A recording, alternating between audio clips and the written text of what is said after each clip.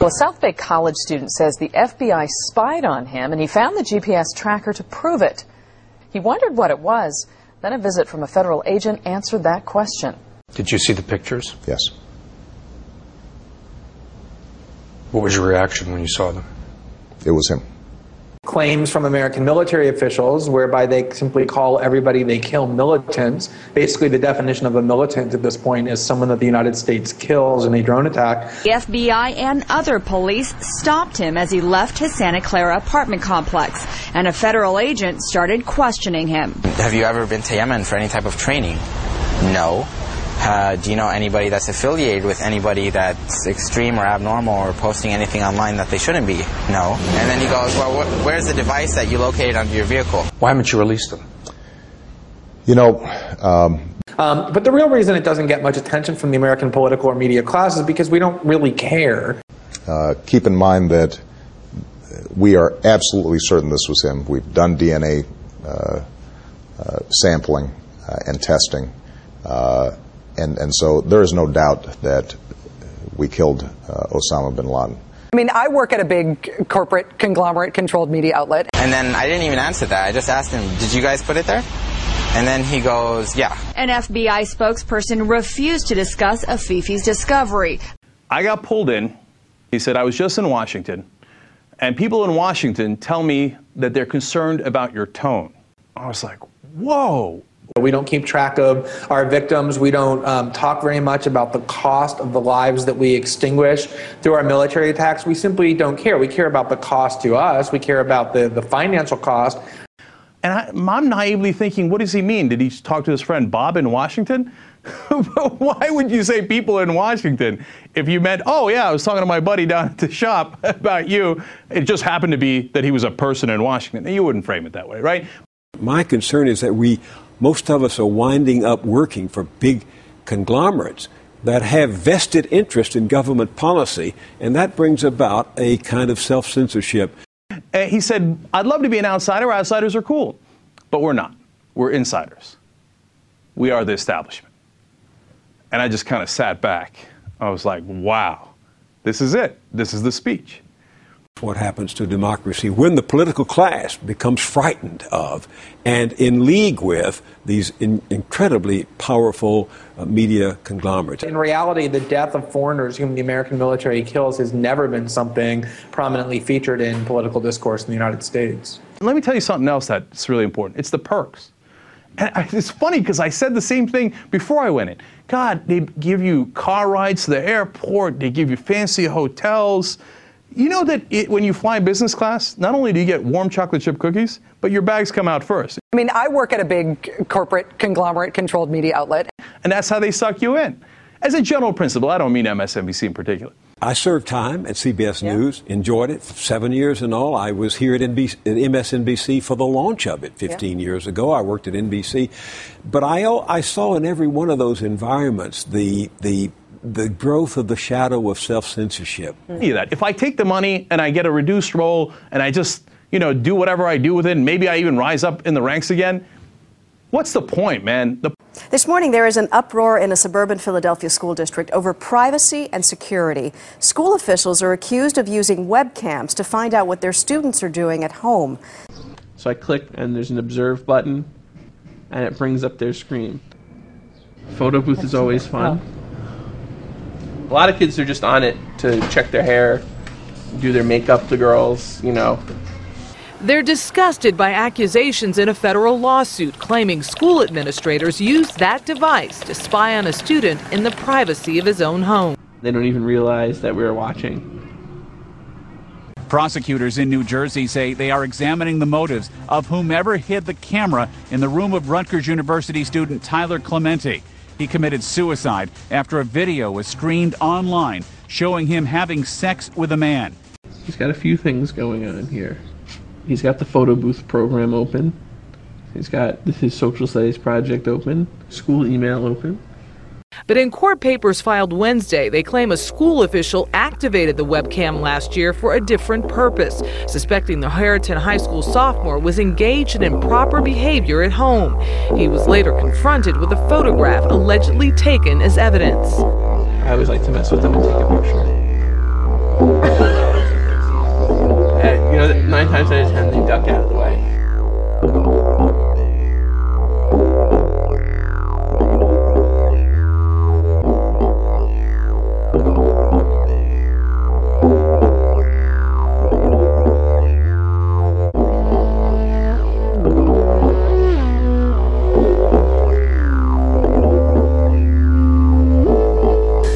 Welcome to Media Roots Radio. This is your host, Abigail Martin. This is your co-host, Robbie Martin. So I'm sure by now everyone's heard about the terrorist attacks in Oslo, Norway, and how the media constructed a widely false narrative at the onset of the attacks when no one really knew who was the perpetrator, saying, just blaming it on Al-Qaeda and Islamic fundamentalism. It was really fascinating to see that unfolding before our eyes. Our old friend, good old Al-Qaeda. Good old Al-Qaeda. The mythical, tentacle force that's penetrated all over the world with sleeper cells. Of course they're responsible for the terrorist attacks in Norway. There's no independent terrorism going on, and if there is, then of course it was inspired by Al-Qaeda. Yeah, which was the narrative the media quickly took. Glenn Greenwald does an excellent analysis of what happened. I mean, first he talks about how it wasn't so-called Al-Qaeda, which is completely mythological by the way the media represents them in the first place. And then he talks about how after it was found out that it was a Christian fundamentalist guy, apparently, who did it. I mean, we don't really know, the full details of this. A lot of people are saying it's a false flag. I don't really know. I mean... Yeah, we don't know if he had accomplices. We haven't really found out the scoop on what really happened. All we know is that some psychotic individual dressed like a police officer, first bombed a federal building and then went to an island and killed like 81 children. It's just so terrifying. Can you imagine being on that island at like a summer camp and seeing a cop come up to you and being like, come on kids, like gather around? That's what he did. I just can't believe that someone could kill that many people. Yeah, it's pretty at once. Shocking. And they're all children, which is just so disgraceful. It's really, really sick. But yeah, Murdoch is such an asshole. He printed, without even validating who this man was, what the ideology was, or the intent behind the attack, the Sun, Murdoch's news, one of Murdoch's papers, just irresponsibly printed, not even reported. I know a lot of other news agencies were reporting or kind of alluding to the fact that it was Al-Qaeda and Islamic terrorism, but the Sun actually printed that this was Norway's 9/11 and that there was an Al-Qaeda massacre on their homepage, and I'll link to that photo. But it's just like, come on, man. I mean, are you that desperate for ratings that you just want to like print the most like sensationalist garbage you can without validating a single thing about it? Pretty much. I mean, that's how the media's MO, has been for as long as I've been paying attention to it, especially after 9/11. This is perfect terrorist attacks, so-called terrorist attacks. I hate using the word terrorism in general because it's such a meaningless word. I sometimes think about, when does someone become a terrorist? Is it when an Iraqi, 12-year-old Iraqi boy's parents are murdered in front of him? Is that when he becomes terrorist? Or is it when he picks up a gun and decides to shoot back at American soldiers who just, shot at his family? I don't, it's very ambiguous, and it seems like they stopped using the word terrorism as soon as they found out that he wasn't Arab or Muslim. Yeah, it's funny how it changes, the narrative changes when you find out that this guy was supposedly a Christian fundamentalist. It's just like, that doesn't fit tightly into the war on terror. So it doesn't fit tightly into like the old school version of the war on terror, but like it's slowly evolving into just mean, anybody, Yeah, now it actually does fit into like you said, it's the new school ideology now, that now we need to focus on homegrown terrorism. This is like a perfect segue for the government to be like, look, like a white guy with blonde hair and blue eyes, more of the reason to suspect our neighbors and to question everyone around us and to just turn people in that we suspect and just spying on people. There's so many different ways to keep perpetuating this false mythological creation of this this force of terrorism that's out to destroy our freedoms. I mean, on one hand, you have some of the more liberal leaning media. I hate to say that also, because MSNBC is by no means actually liberal, but I mean, they're like the kind of the polar opposite sort of what Fox News is doing. Rachel Maddow's show had a series of specials on the the Oklahoma City bombings during the height of the Tea Party, and they were clearly trying to connect right-wing extremism, violence with the Tea Party, and it was there was attempts made for a while. It's just weird how both sides kind of pour. Yeah, I mean, when these weapon contractor CEOs and stuff are sitting on boards of media corporations, they have to toe that narrative. They can't just come out and buck it. And that's exactly what happened to the guy from the Young Turks. We'll talk about that later. I wanted to read a really good quote from Glenn Greenwald talking about the mixed reaction to the Oslo bombings. He says, quote, "I can't help but noticing the vast difference in reaction to the violence visited on Western nations such as Norway and the violence visited by Western nations, particularly our own, on non-Western nations. The violence and indiscriminate death brought today into Oslo is routinely and constantly imposed by the U.S. to large numbers of people, and those are just facts, and yet a tiny, tiny fraction of attention, interest, and anger is generated by such violence as compared to that generated by the violence in Oslo today. What explains that mammoth discrepancy in interest, discussion, and media coverage?" Once again, just poignant, on-point words from Glenn Greenwald talking about the fact that we are bombing children, destroying families, and killing thousands of people on a day-to-day basis in so many different countries, yet the second that there's some sort of attack on a nation in the Western world, it's just the most devastating thing in the planet. Yeah, but Abby, those people that America is killing they're terrorists. They're not human beings, and that's kind of what basically what makes people able to look the other way and not care about it is they're lulled into feeling like this is actually some sort of war of protection, that we need to murder thousands of people in these countries, like the Pakistani drone attacks. We played a little series of clips at the beginning of this episode, and Glenn Greenwald again talks about how a website, an independent blog, these are the only people doing real journalism these days. An independent blog, which name escapes me right now, actually proved false a statement by John Brennan saying that there were no civilian casualties in these months of Pakistani drone attacks. There were none. That they only targeted militants, and that's who they destroyed, and so on. But this website actually found that there were over 43 civilian casualties in that time period.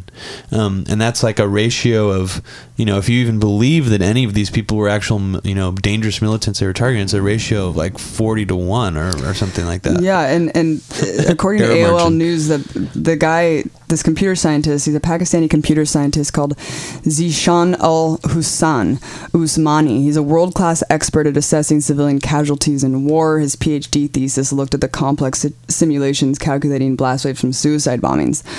And he he's applied his expertise to the contentious debate over the drone strikes in Pakistan, and how this misleading narrative that we are only targeting quote unquote militants, which Glenn Greenwald pointed out, we just like to call anyone who's killed by a drone attack a militant. But his website's called Pakistan Body Count, this guy, and it proves essentially that 90% of the reported casualties were civilians from the drone attacks so far in Pakistan. I mean, we're not going to really go too far into the Norway thing because we don't have the information, but we'll try to touch on that later as more information comes out about it. But this whole shift now on homegrown terrorism and violent extremism, it was first this whole concept, of course it started during the Bush administration, this whole idea of everyone's a suspect now. In 2007, the Homegrown Terrorism and Radicalization Bill was introduced by Jane Harman in Congress. Fortunately, it was shut down. But there's some terrifying commentary by Jane Harman and some other individuals. They're talking about how AE 9/11 Truth is a website that would be considered violent extremism and homegrown terrorism. I mean, conspiracy theory websites, they're linking them into sexual predators and people who are supporting suicide bombings. So this is what's behind this push. These people actually think that people who are questioning the government's narrative on something like 9/11 is comparable to people who are molesting children and supporting suicide bombers. This is the line of thought that they're pushing. We're going to play a clip really quickly, but the reason why we've been bringing this up is because in Obama's new national security strategy that he just introduced, it's kind of honing in on violent extremism and homegrown terrorism as now kind of our new push in this war on terror. And he's kind of embracing these policies from this draconian piece of legislation that was fortunately not passed. And I reported extensively about this. There's a report that we're going to link to on the SoundCloud timeline that goes really in depth to what this bill was all about. So definitely check that out. Obama's doing the same thing, just in different language. I mean, here we are focusing on violent extremism, homegrown terrorism. Like you said, we've already been kind of inserting that the Tea Party has a violent wing that we need to be watching out for. And it just seems like this is a perfect segue now, this Norway thing, to kind of justify or rationalize this new thought. It's just every time something like this happens, it'll just be, a new push by people to pass this kind of legislation. I just think a lot of this war on terror rhetoric is an extension of almost like McCarthy era politics, where people who have anything that can be considered remotely dissenting, people who have certain sexual habits or whatever. I mean, they were trying to link pedophilia, like you said, with 9/11 truth. It's just a mirror image of anti-communist Red Scare politics. Yeah, in an article by CNN on May 26th of 2010, actually. This was when the national security strategy was unveiled, but I feel like now we're going to focus on it even more this year. We're going to see, that's my belief. President Barack Obama basically is calling this a new phase of the terrorist threat. It's going to be the first time any president, quote, explicitly recognizes the threat to the U.S. posed by individuals radicalized here at home, says National Security Advisor John Brennan. So this whole strategy is acting as a blueprint pretty much to target Americans. And you know what? Let's just play a clip from the floor of Congress when they're talking about the radicalization bill of 2007, because it's so fascinating to hear how they're presenting this information. These people no longer need to travel to foreign countries or isolated backwoods compounds to become indoctrinated by extremists and to learn how to kill neighbors in our communities. On the contrary, the Internet allows them to share violent goals and plot from the comfort of their living rooms. How we address violent radicalization while respecting the Constitution in the process is not easy. Representative Reichert and I are co-authors of H.R. 1955, the Violent Radicalization and Homegrown Terrorism Prevention Act of 2007. One of the things that we have discovered is that some of the methods used by both our homegrown extremists as well as international extremists are the same. Some of these are conspiracy theories that present a closed view of the world, such as blaming 9/11 as in part of an outside job or a job by outside groups such as the U.S. government. Let's keep going. Or Jews, etc. And spot high traffic sites where you know there's something going on, whether it's child predators, sexual content, or radical groups, because there really are no different. Leon Panetta is someone who we've been hearing a little bit about recently. He went to Iraq to do a speech to the troops. And in the speech, he actually said that the reason why they're over there fighting in Iraq still is because we were attacked on 9/11. He actually said that later it was a gaffe, and he retracted the statement. It's just really funny how that kind of stuff goes unnoticed. You know, that Obama administration is actually peddling a 2003 era talking point from the Bush administration that the Bush administration didn't even use anymore at a certain point. It's crazy. Even funnier, Philip Zelikow, the head of the 9/11 Commission, actually said to AIPAC, the reason that we went into Iraq was to primarily protect Israel. He actually said that to AIPAC. And did he get like a standing ovation? Probably. It's just funny. It's like, really? So you're actually just admitting that in part it was like totally just strategy based. Like, yeah, the American public has never been told that. Yeah, I would love to hear that in a speech by Obama. One really really awesome thing. I didn't even know about this woman, Representative Woosley. She's a former Petaluma City Councilman who was elected to Congress in 1992. She basically has been giving a series of anti-war speeches on the floor of Congress every single day that it's been in session since April 2004. How awesome is that? She's just a badass woman. You never hear about this woman ever. I've never heard about her. And she's just an amazing lady. Cool. It's just like, wow, you have balls of steel. Thank you for continuously getting up there and speaking your mind and trying to convince people that these wars are morally and economically bankrupting this country and the planet, for that matter. Yeah, I like also how on this Media Roots article here, you have a quote from her saying that the Iraq War and former President Bush were quite popular in 2004, but gradually the tide of public opinion turned. And it's true. People forget that the Iraq War was promoted by all Democrats. Like we mentioned on our previous episode, Michael Moore got booed at the Academy Awards in 2003 for saying that the president was a fictitious president. I mean, that's still how popular those wars were at the time. It only became, people only turned against the war when it became like trendy to do so. And I hate to say that. When it became like the trend, like, oh, they lied about the WMDs. We've said this so many times, but it's like that isn't even a reason for you to turn against a war. Why? Because the president lied about the fact. I mean, yes, that is crazy. The president lied about going to war. That's nuts. But why are we going to war with people who have weapons anyway?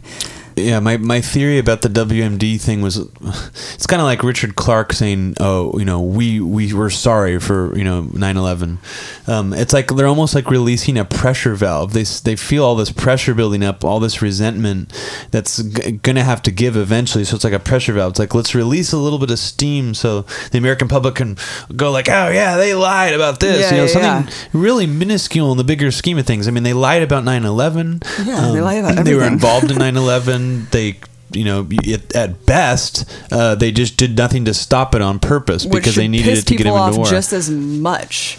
Yeah. It should piss people off just as much. People like Jon Stewart, for example, and we're going to play a really short clip right now. Jon Stewart, at times he seems really anti-establishment. At times he seems completely pro-establishment. I can never really tell. But really, interestingly enough, he was interviewing the president of Pakistan on a recent broadcast. After all, if you go back to 9/11, wasn't CIA the most powerful organization? They didn't know 18 people were training to attack your World Trade Center. No, they didn't know didn't that tell anybody else. 4 aircraft. He kind of admitted, it was almost like a guttural reaction to something that the Pakistani president was saying about how they were just inept and they didn't know that bin Laden was being harbored there. And he was just, how are you guys just that clueless? And the Pakistani president was just like, well, you guys were clueless about 9/11. You didn't know it was coming. And Jon Stewart, well, we actually did know. They just didn't tell anyone. They knew. They just didn't tell anyone. That in itself, it's like, holy shit, you actually are acknowledging that you know that the government knew this attack was coming and that they just did nothing to stop it. That right there should piss off everyone just as much. I mean, they basically made these attacks happen to do what they needed to do. And I just don't understand that acknowledgement, but not going to the next step and being like that they murdered 3,000 people. It's because that would be going too far. It's the line you cannot cross. I mean, if you do, you become completely ostracized or lose your career. Yeah, and I was really actually impressed that Jon Stewart even admitted that, because I feel like it was like almost accidental, It was like what he really believes and it just kind of came out. Yeah, You were talking about the popularity of the Iraq War and how it dwindled now and everyone thinks it's kind of over. A really interesting report just done in Egypt, Lebanon, Jordan, Saudi Arabia, and the United Arab Emirates and Morocco. A poll of 6 Arab nations. What's interesting is that none of them are nations that were, other than Egypt, who knows if we're there with the CIA probably, but we're not actually occupying these countries or bombing them as far as we know. And the poll done there says that the U.S. is much more unpopular now under Obama's presidency than it was even in the last year that Bush was in office.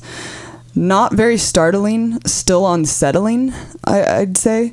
It's just funny to me that how much it's plummeted. I mean, you had Obama giving his speech that the speech to the Arab world when he first got elected, and everyone was just hailing him, and his polls were so favorable and everyone was so excited. And now I guess you can't make friends by bombing your neighbors. I'm not too surprised that it's dropped so fast. The ruse of him doing that interview on Egyptian television and trying to basically apologize to the Arab world, it maybe worked for a couple of months in the Arab world, but I don't think, they're not dumb enough to be tricked by American propaganda. The rest of the world seems to be, the rest of the Western world at least, wants to believe it, but they're the first ones to call bullshit. I mean, we just watched that Vice magazine thing like you were talking about. I was just going to say that. It's really good. The Vice magazine special. It's called Pakistan After Bin Laden. Yeah, and you could tell the Vice magazine reporters themselves are kind of like a little bit, they kind of believe the official story, but every single person they interview, including like a kid who used to play at the house, like play cricket at the house like all the time, did not believe that Bin Laden lived there. Absolutely did not believe it. None of them did. Not one person. Not a single person. And they even went farther than that. They were even just like, we think that it's like totally made up. Like... They were just like, isn't it just coincidental, you think, that Bin Laden was supposedly living right down the street from this military branch of the Pakistani military? It's like, this is not... And no one knew about it in the neighborhood? Yeah, it's like, come on. I mean... And the way they tried to represent it on the media, it's hilarious. Until I watched that, I had this totally incorrect... This is just an example of how, even I'm not trying to hold myself to some, impeccably high standard here of my critical thinking abilities, but I even... was kind of led to believe, based on the media coverage of it, that he was in some sort of kind of desolated neighborhood where all the people there were kind of more on the extremist side. But when you see this actual video, everyone seems very well educated, very well spoken.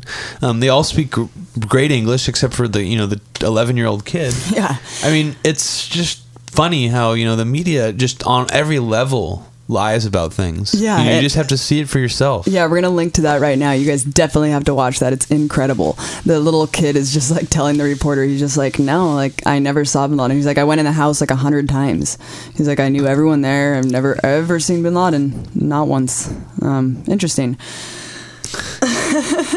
Yeah, I mean, I'm completely unconvinced that either Bin Laden was hiding there and found, or that he was killed in that manner there. I mean, he's probably dead. I'm not doubting that anymore, but yeah, it's complete bullshit. The whole story about how his body was dumped at sea, the way Obama talked about it, where he's like, on 60 Minutes he was asked, did you see the photos? And Obama said yes, and he like nods his head like 10 times like an autistic person as he's saying yes, and it just to me, it's like a weird poker tell. Like, why are you doing so much unnecessary body language? Yeah, and then the 60 Minutes reporter goes, "Well, what did you think?" And Bin Laden, he goes, "What did you think?" And Obama goes, "That it was him." And while he's saying it was him, he's nodding. It's like, well, obviously it's him, right? I mean, why would you have to say it was? That's what you thought it was him. I mean, what?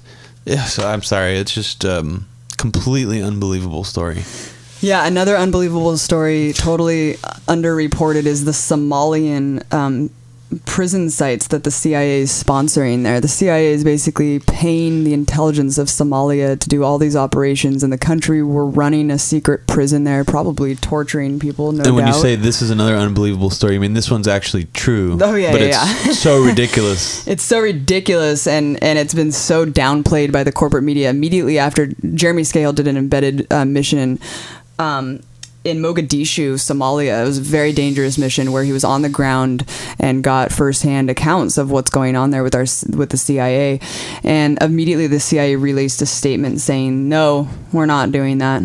And of course, the corporate press just reprints that. It's like they don't even do like their own research at all. It's just like, nope, like Jeremy Scahill says this, like this is what all the mainstream establishment news agencies say. Like the CIA LA Times propaganda, like... Yeah, well, the LA Times is funny because the people who did the only mainstream media papers and outlets that did report on it, they actually didn't. They tried to downplay it, but they did it by using a lie of omission. The original story Jeremy Scahill wrote basically says that these Somalian mercenaries were being paid by the CIA to run this prison for the CIA. What the U.S. government responds by saying is that, oh, these aren't Americans running this prison, they're Somalians. It's like, well, yeah, that's what Jeremy Scahill said, but they're on the payroll of the CIA. You're not denying that. But the LA Times didn't even cover that ground. I mean, they just play right into the hands of each other. It's just like a well-oiled machine, you know. And it didn't even like really even quote Jeremy Scahill. It was just like the CIA reports that, or like this is what the government says, and it's like that's not reporting. You're just basically reprinting something that the government just gave you in a press release. Like that's not investigation. I don't understand what happened. It's like that NPR reporter who was arguing with Greenwald, saying, "Well, I was shown something that shows that al-Awlaki is a dangerous terrorist. You know, something that you didn't see, something I had access to." It's like, well, what was that you had access to? You're a reporter. Why don't you reprint that for us? If you're refusing to reprint it, then you're just a government stooge. Yeah, and I love how Greenwald just called her on it. He was like, so you're saying that you saw a piece of paper that the government showed you that said al-Awlaki was who they say he is. Okay, that... Quote okay. proof. Yeah. I read a little report, or I wrote a little report for KPFA, Project Censored. Just kind of a really brief update on some things that are going on with American foreign policy and the wars. And I just wanted to read a couple excerpts from it.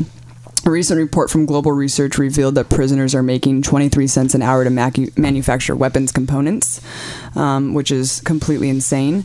BP used prison slave labor also in their cleanup efforts. And this is just, it's not even counting the unfairness to the workers and workers' rights, but just the egregious expansion of like the corporate state and the fact that they're literally profiting off slaves. I mean, just think about that. It's disgusting.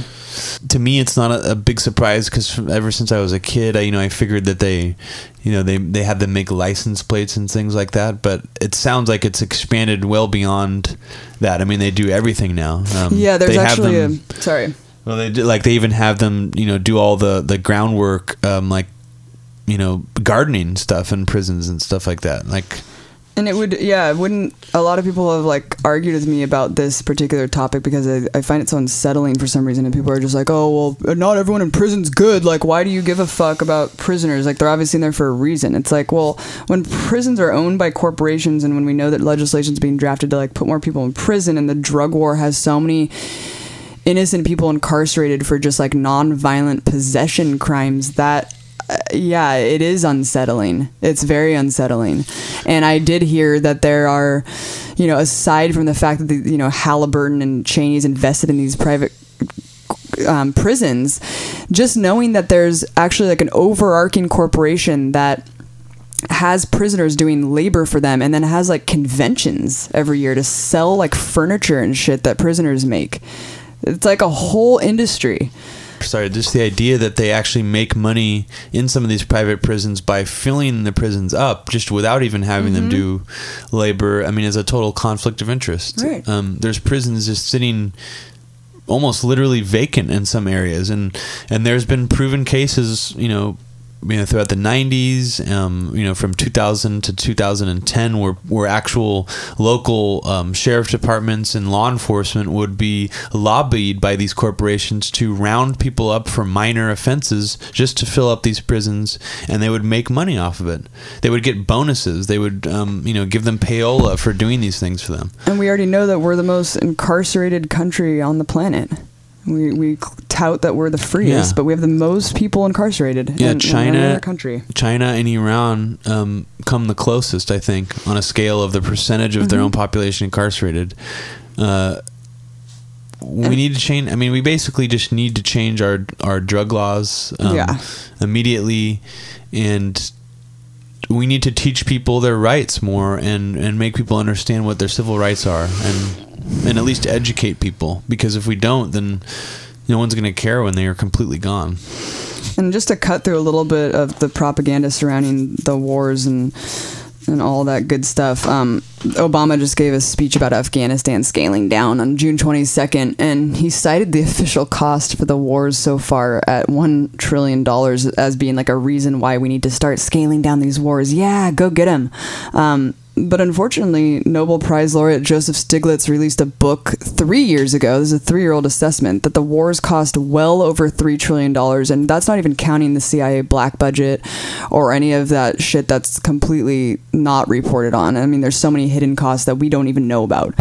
And the corporate media completely still touts the official death toll of just Iraq at under 100,000. And that's even with the WikiLeaks revelations. Like, there's no one reporting on the opinion research business poll done in 2008, once again, that basically, proved that the number of dead Iraqis was well over 1 million, and that's a 3-year-old assessment. And these are just these numbers that are still touted by the corporate establishment. Yeah, they go to the very lowest estimate, you know, and then they act like, oh, well, this is actually a real poll. It's like, yeah, but it's literally the lowest estimate ever of dead people in this, and that Americans have killed. And earlier this year, the cost of the Afghanistan war outpaced that of Iraq. Now we're spending more in Afghanistan than we were in Iraq. And, like we were saying before, in Pakistan, the drones have dramatically escalated under the Obama administration. Just on May 22nd, this is interesting, 7,000 people in Karachi, Pakistan did a 2-day sit-in. You don't hear about that, to try to end the Pakistani government's participation in America's war on terror. And it's just amazing. These activists did a 2-day sit-in. That's so huge. 7,000 people were in the streets demanding an end to these drone strikes. It's like, you would really think if we were just targeting militants and helping out the Pakistani government to weed out terrorism in their country, that all these people would be a massive outcry to stop bombing them. No, and it just seems like the way that they go about this is so careless and just such, there's such a high margin of error, and they just don't give a shit. Just watch the Collateral Murder video. That shows you all you need to know about how we go about the so-called militants we target. We get an anonymous tip from someone, or we think someone's holding a weapon, and then we just blow every single person away in the vicinity. And that's with an actual person manned helicopter. A drone strike, you don't even have to be around. You just drop. You're Robot even more wars, detached. baby. Robot wars. Yeah. At least if you're in a helicopter, you smell the fire and the burning, cinder and stuff like that. But when you're in an office and in the United States and with a coffee, playing World of Warcraft, baby. Yeah. It creeps me out. And one thing that I actually didn't even know about is, we're in Libya, we're bombing Libya, spending $40 million a month there, probably more. That's a very conservative estimate. But I didn't realize that we meaning the United States, was actually paying 75% of the defense budget for the 28 members of NATO. I didn't know that. So that's, it's pretty much our war. No, Abby, it's NATO. They're like an international force. Yeah, it's like you hear that all the time, it's NATO backed. You're like, but we're paying for it. It's pretty much ours, just because we want to throw NATO in there. Yeah, all major military operations done on behalf of the so-called global community or whatever, they're always going to be based around the engine of the United States Army, because the United States has become a tool set for all of this money, these investments. They're cannon fodder, to fight in these bizarre, almost science fiction-esque wars for absolutely no reason. But Robbie, they're just police actions. I read this report, this guy who was writing for Foreign Policy Journal, and he was talking about how these drone strikes are they're coordinated police actions. They're not acts of war, Robbie. So what are we going to do, start drone attacking West Oakland when there's a police matter? Yeah. That's and we the probably thing will. ever. Non-lethal drone attacks, somehow tase people. And then the further we get detached from the human toll, the human toll is less visible to us, less known to us, the less people are actually going to be concerned about all this mayhem going on with our tax dollars and our people, and, at the cost of millions of people in foreign countries. We don't care at all right now, and we're going to care even less the more we implement all this robotic shit into our army, where people don't have to actually be on the battlefield. Do you remember hearing about the human eaters, or what is it called? The eaters, EATR. Yeah, they could actually use carbon. human flesh to as fuel or something. Yeah, they fuel themselves on like decayed carbon. It's like, well, that's human bodies. So what are you talking about? Cleaning up the battlefield with these giant Terminator robots who are eating people? It's what? I mean, I mean, it's the classic argument that I often hear some more liberal-leaning people use is that, well, at least we're not actually sending real, men and women into there to kill people. It's like, yeah, at least we're not doing that, but it's like, God damn. At least we're not sending our white people in to kill the brown people. It's such a weird argument of marginal incrementalism, and like that's. They're both horrific, but it's like, oh, well, this is slightly better than that. It's the like lesser of two evils. Yeah, it's the classic. I love Mom the other day told me, I was talking to her about the lesser of two evils that whole talking point, and she said something hilarious. She was just like, I wouldn't vote for Obama if he was running against Lucifer. I was like, hell yeah.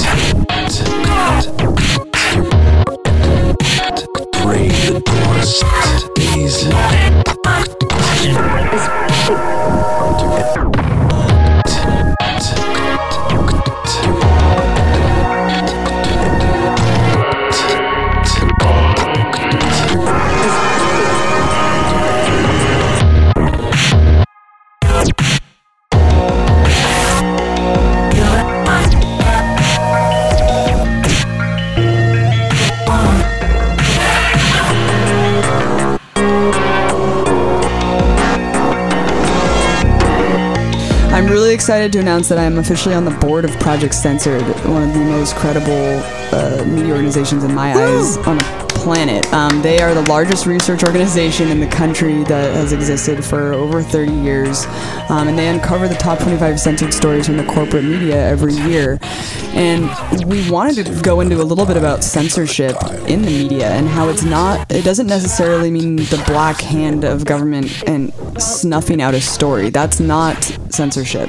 It is censorship, but that's not. Yeah, that's the most extreme form of censorship, short of actually like cutting someone's tongue out or murdering someone.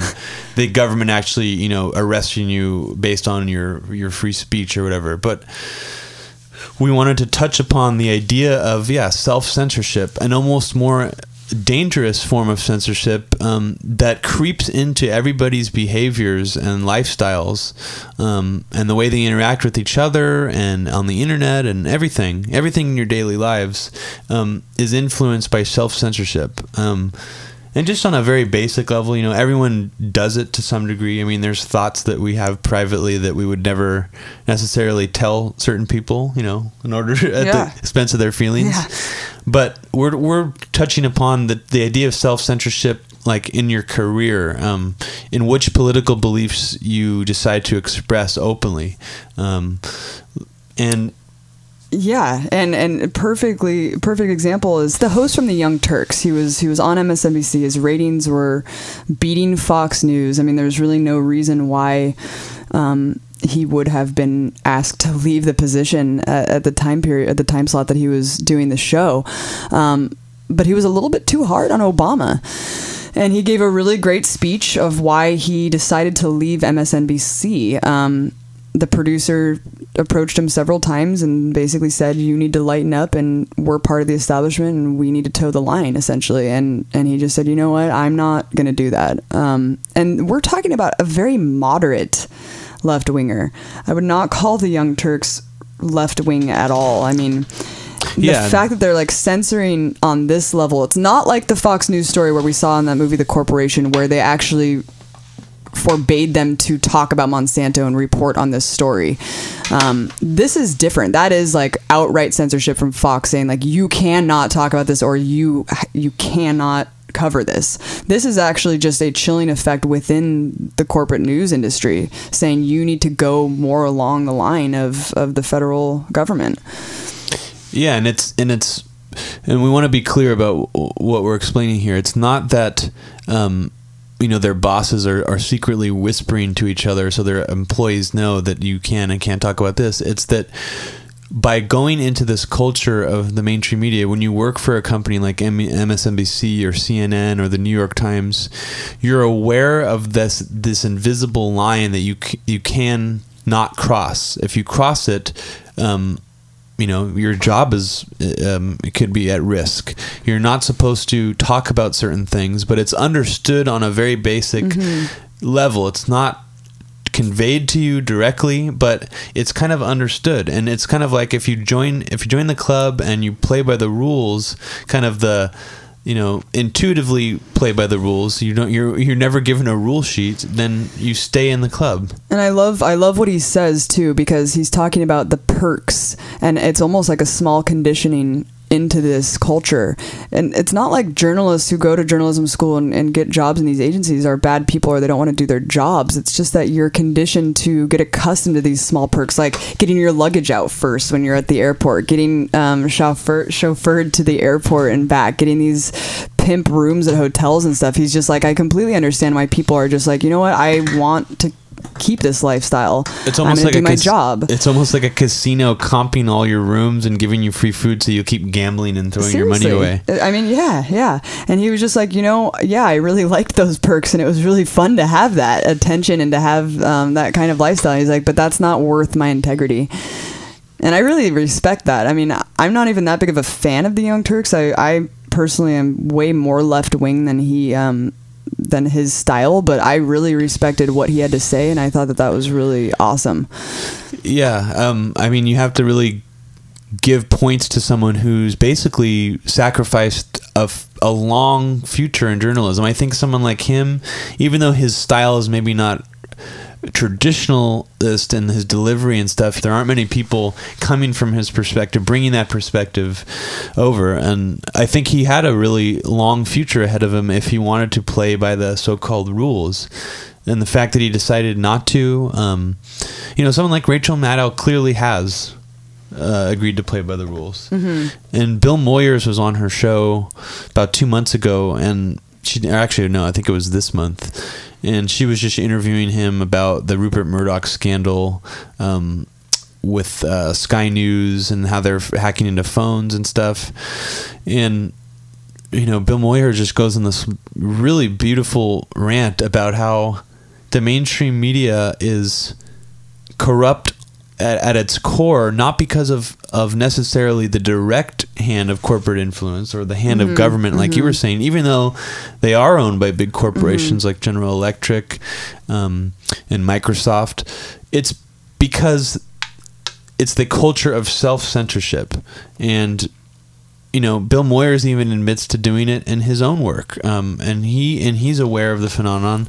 And I think most journalists, if they're really honest with themselves, would admit to it. But it's hard to admit that you're not being true to yourself. Right. I mean, it's like being a musician and selling out. It's like you don't want to, you want to convince yourself that you're doing the best you can, and that you're doing what you want. I'm sure, politicians who got in for the right reasons, and just over time, these small ekes of reform, and they justify it to themselves like, well, we're just doing all we can. It's the frailty of the human ego. It's your exactly, and it's the root of all of this. But I mean, it's you can see it especially badly with journalism, because journalism is supposed to be about delivering the truth to the public. Putting the government in check, not just printing what they say as news.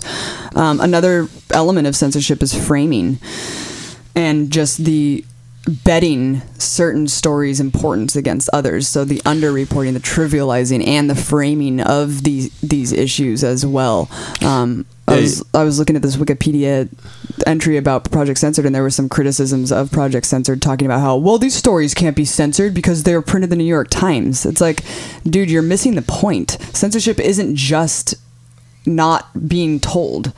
censorship is the way that it's being reported. Yeah, censorship can mean so many different things. I mean, you can make a very strong case that the Bradley Manning imprisonment story was being censored and covered up in the mainstream media. But this, person who doesn't want to believe that would be like, well, I heard about it. Yeah, the Bradley Manning story was all over the place. It's like, but the way they were covering it was they were trying to trivialize it and marginalize him as some little brat who, might be a transsexual and he listens to Lady Gaga and he's just this irresponsible idiot. That's how they wanted to represent him. That's censorship. This News of the World scandal where Murdoch's going down because of this wiretapping is so interesting to me because it really reveals how journalists don't do their job. They don't do proper investigation or put their jobs or lives on the line, really, to do what they should be doing, which is exposing corruption in the bureaucracy. And at the federal level, they should be checking this at every level and exposing this. But instead, they're hacking into like celebrities' phones and dead children's phones and deleting voicemails and breaking the law in that sense. And that's so disgusting. It's like they're just lackeys. I mean, yeah, it is so bizarre that the way they're so afraid of the government that they never challenge them. They so rarely challenge them. The only paper in the UK that I can say honestly challenges the government's official line frequently, a big paper, is The Guardian. Yeah, they're awesome. They're funded by a public trust, which is actually kind of an interesting way to fund a newspaper, so it's not biased by corporate entities like a lot of our newspapers are over here. But yeah, the journalists were willing to break the law and go to jail for hacking into the phones of celebrities to report tabloid sensationalist news coverage about their personal lives, about someone in the royal family getting an injury in a tennis accident, and that's actually part of how they got caught. Someone in the royal family saw this story about them getting in a tennis accident in the newspaper, and they were like, well, we never told anyone about this. How did this get reported? And they later found out that it was because their voicemail had been hacked, and unbelievable. They heard a message that someone, was talking about this accident. People say, well, journalists, you can't blame journalists for not putting their careers on the line to, break the law or whatever to report this kind of stuff. But apparently they're willing to do it for the most ridiculous crap you can imagine. Yeah, it's really, really, really interesting. The least important kind of news coverage. Yeah, and just this whole issue of privacy and just the rampant surveillance in all across every sector that we're seeing.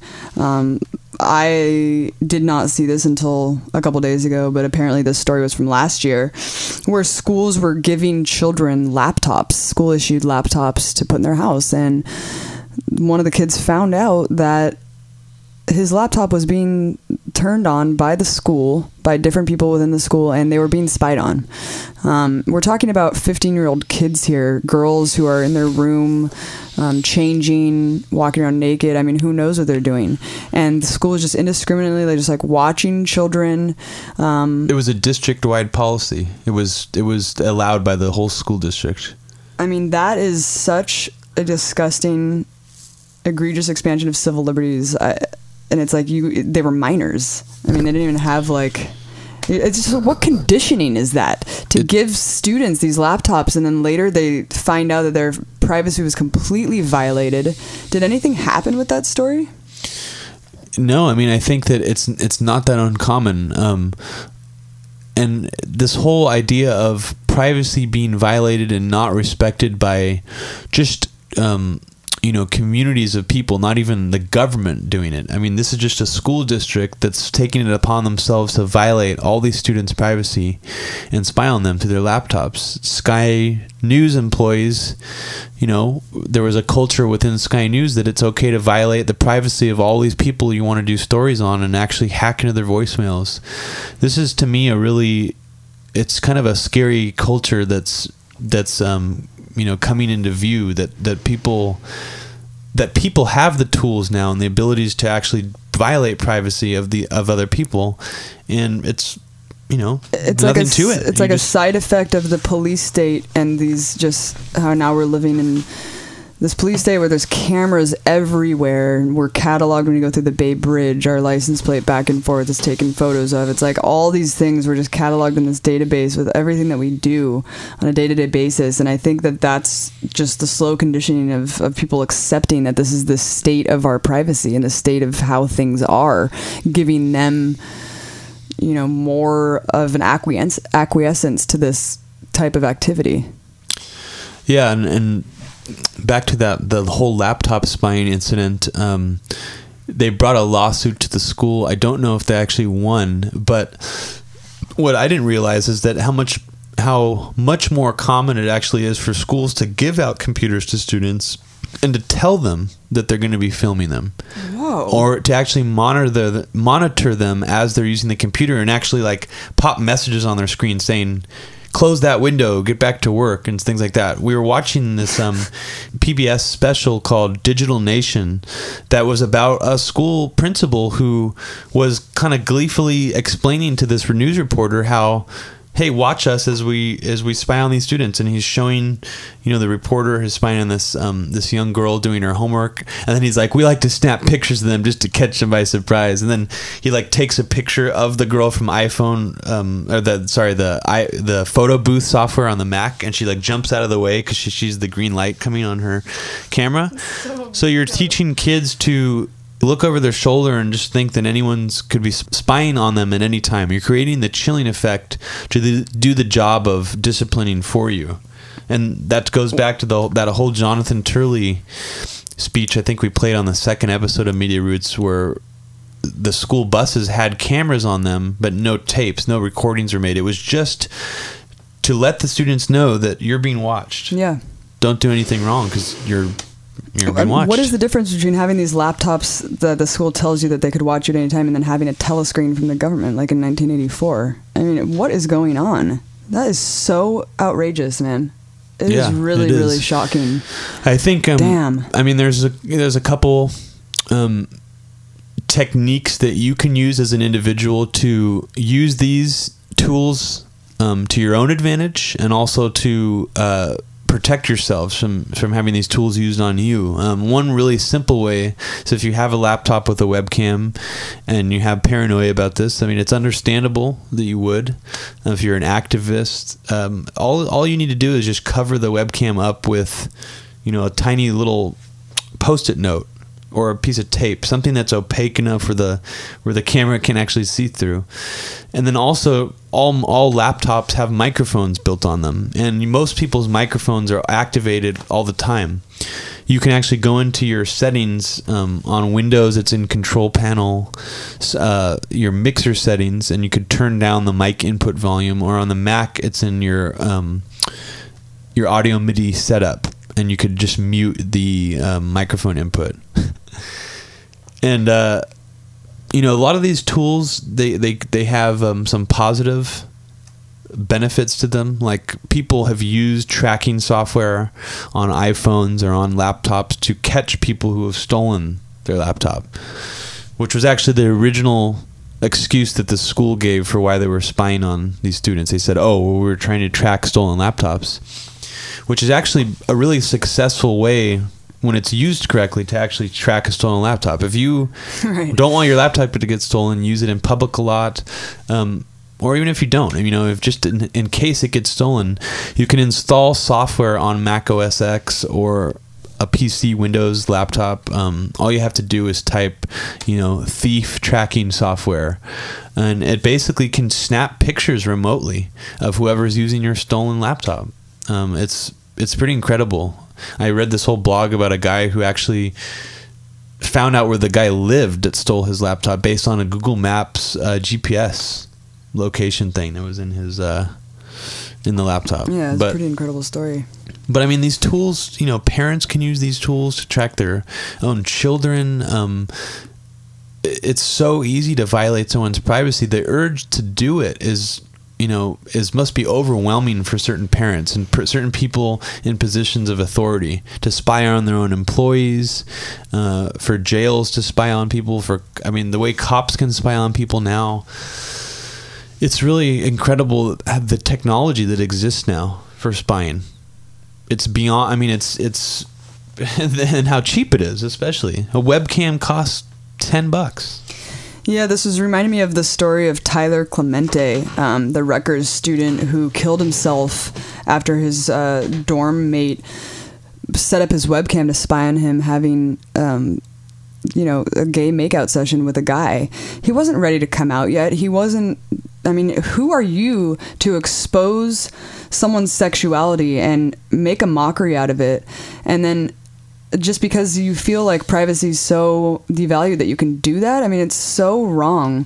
It's just like a microcosm of what's wrong with the scenario that we're talking about and how privacy is so devalued in this country. Is like people think that it's okay to just set up a webcam and spy on someone you live with and then like make fun of them. And this kid killed himself because who knows why. I mean, it's a very embarrassing thing that happened to him, and maybe he wasn't ready to come to terms with his sexuality or ready to come out. We've all heard about the NSA wiretapping scandal that was controversial for many reasons. Obama voted, promised he was going to vote against the telecom immunity bill. He actually ended up voting for it in the end.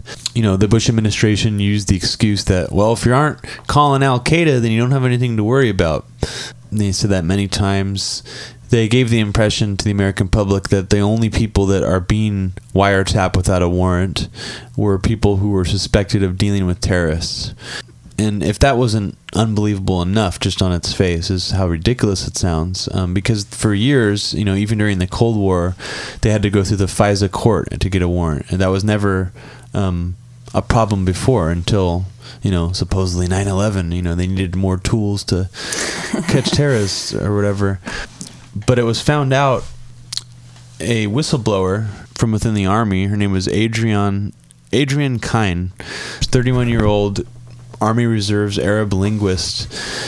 She went to the press and basically said that almost all the phone calls they were monitoring and recording were of a personal nature, non-pertinent discussions. They had nothing to do with any investigations having to do with terrorism.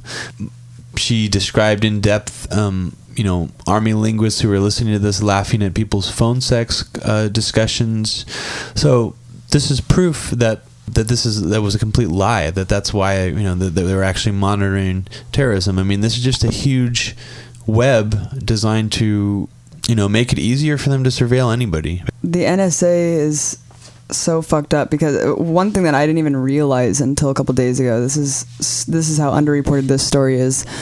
We talk about privacy and just surveillance and wiretapping all the time in a post 9/11 world, but a program that's been going on ever since the Cold War is a giant global surveillance system called Echelon. It's an arm of the NSA paid by the U.S. taxpayer. It's basically a gigantic global data mining operation that indiscriminately takes in every form of communication, every form of electronic communication in the world, intercepting every mode of communication, emails, telephone chats, faxes, everything, and integrates it all into one computer database. And it's an agreement between Canada, the United States, United Kingdom, New Zealand, and Australia. Billions of messages every single day goes into this giant surveillance dragnet where they just basically search for precursors, intelligence precursors into an enormous haystack of information. Virtually untalked about. I didn't even heard about this. Isn't it amazing that this is going on?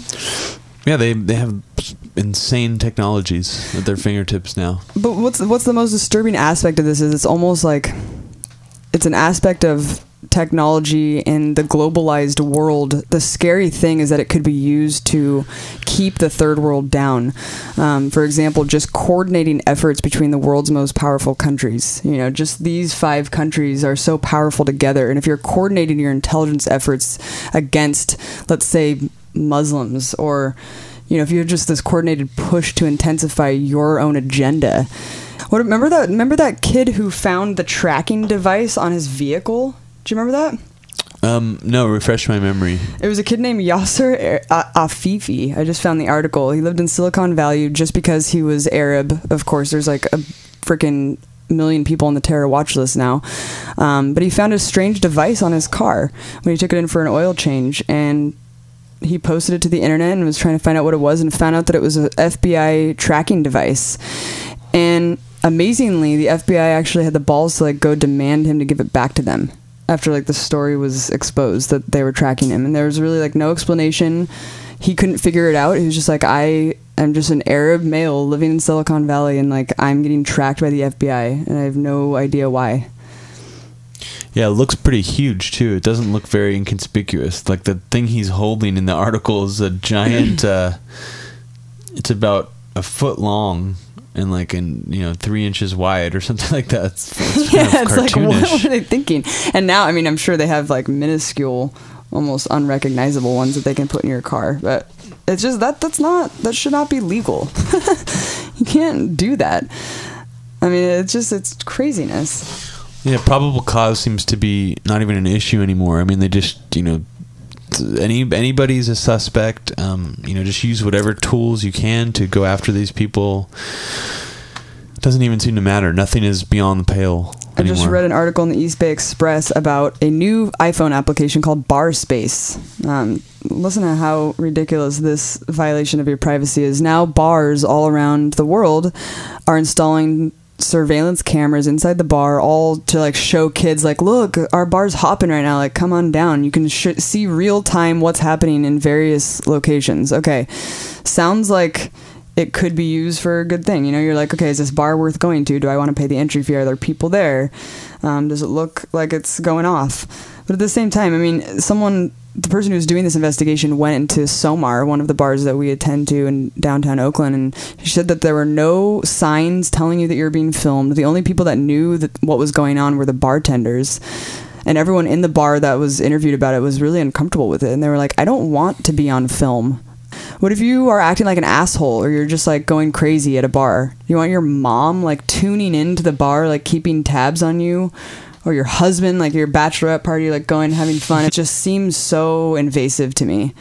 Yeah, and a lot of the times they probably don't even post that they're filming their customers, because that in and of itself makes people not want to act a certain way.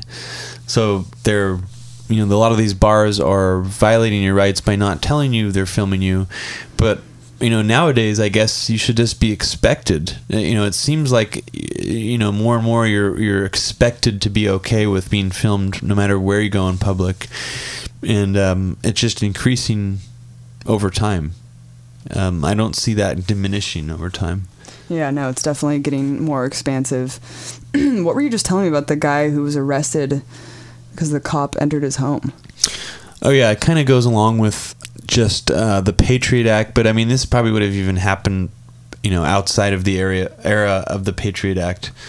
Corey May in Mississippi, he was sleeping at home one night in his bed, and his 8-year-old daughter was in the other room, and he heard someone coming into his apartment, and it was duplex.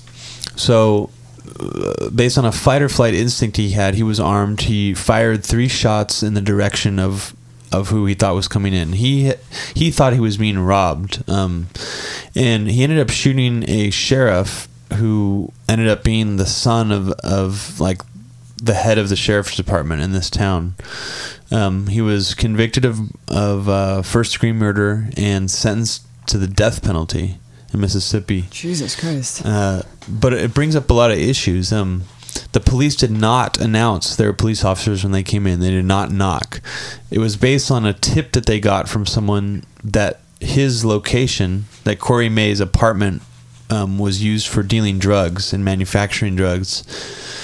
And it took an article by Reason Magazine to actually generate enough publicity about this for him to get an appeal for his case. So he's still going through an appeals process right now, but I don't know, it just brings up a lot of issues having to do with privacy. I mean, should the cops have the right to, they call it no-knock searches, where, they're allowed to search your premises without you even knowing about it? Those kind of things. So we just kind of wanted to end this show today in response to a couple emails I've gotten from people who say that they really like the show, they really like everything we're talking about, but they feel really disempowered and they don't know what to do about the information that they're receiving, and they just feel really downtrodden. And I find it really thrilling to discuss this information and to do what I'm doing with Media Roots, and I find Media Roots a great tool for my research, just to have this giant archival base where you can do investigative research and report from. But to me, I mean, information is so empowering in itself, and the ability to communicate these issues. If we don't communicate about things like politics and religion like we're conditioned not to during our childhood, then we're never going to progress or evolve as a society. And you need to discuss these issues. You can't keep them inside. I know it's difficult sometimes to talk to your family and friends about things that you're feeling or things that are going on, but we really need to push past that cultural barrier and just that conditioning of how we're supposed to keep all this to ourselves and just kind of trust the establishment and what they're telling us and move on. Because we really are a part of a global community, and we're all connected, and this impacts every single one of us when any one of our brothers and sisters are dying around the world at the hands of our government and our military. So, I urge you, please definitely inform yourself. It's an enlightening experience to have this intake of information and keep yourself updated on current events that are going on, and to reach out to people, get involved in your community, start taking resources back in your own hands. Like, just learn how to garden, learn about the plants around you, learn about how to sustain yourself, feed yourself, build an organic garden in your home.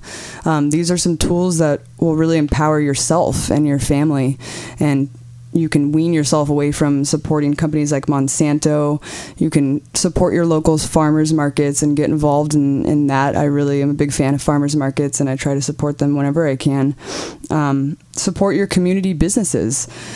I rarely shop at corporate businesses unless there's really no other choice. But Oakland's a really great place, and the Bay Area is a great place for a lot of mom and pop stores, and there's a really thriving community that supports the arts and supports local businesses here, and I really love being a part of that. And just do that all you can. And also, meetup.com is a great tool if you want to get involved with like minds who share your same philosophical beliefs.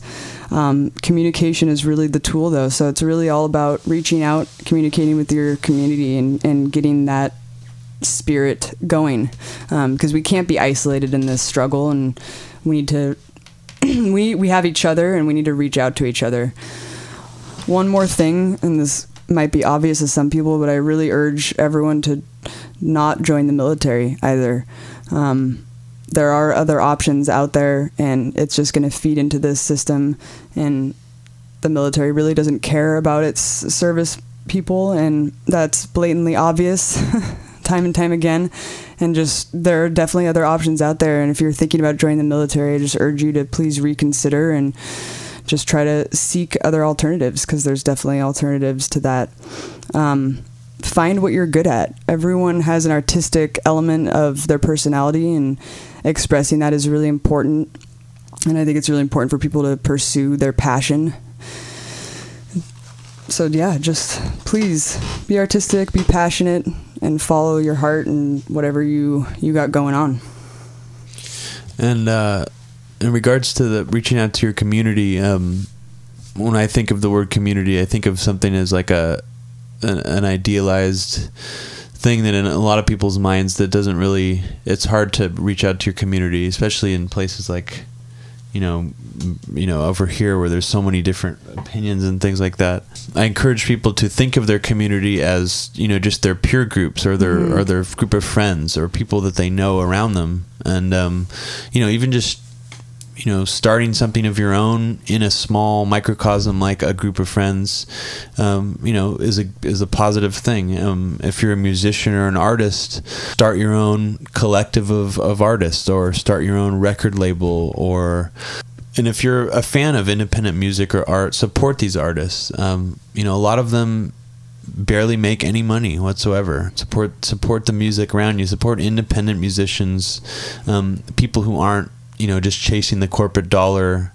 Don't just fire up Pandora and and things like that, and, you know, forget who's actually making this music and where they come from, and, you know, things like that.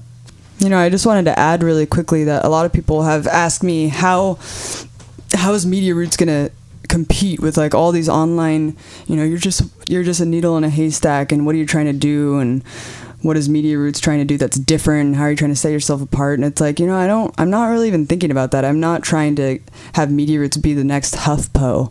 I'm just building a base of information and reaching out to people that I think are really important and trying to incorporate voices that I feel like don't get reported on enough, and just providing that space, that collaborative energy to my peers, to people that I can provide that to and who appreciate that and get something from that knowledge is satisfying to me. And that's all I ever really hope to do with Media Roots. I don't care if I'm ever famous. I don't care if Media Roots ever takes off and becomes huge. It would be great to be able to sustain it at least on a monthly basis with the costs and for my time, but I don't ever expect it to get bigger than that. And I think people will realize that if they start putting their energy into something that makes them feel good and feel like they're doing something positive, then that really is what life is about. When you can put something and put your energy into something that's bigger than yourself and to pursue that passion, and that is self-fulfillment, and that is a beautiful thing. And you don't need to expect fame or to expect some sort of big payoff. The payoff is just that self-fulfillment and following your passion and your love.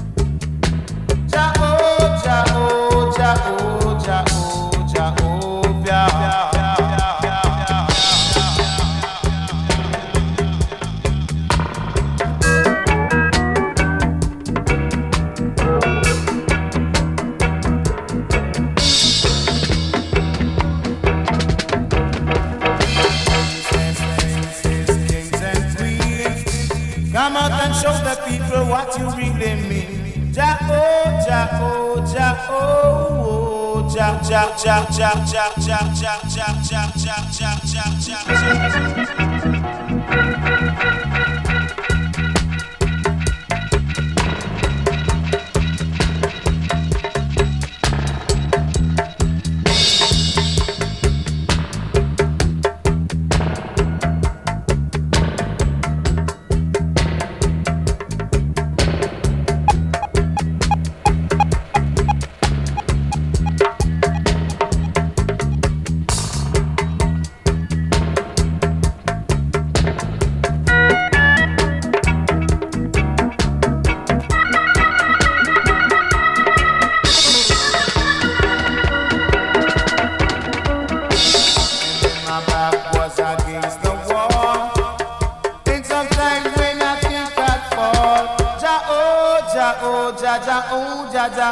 Ja ja ja ja ja ja ja ja ja ja ja ja ja ja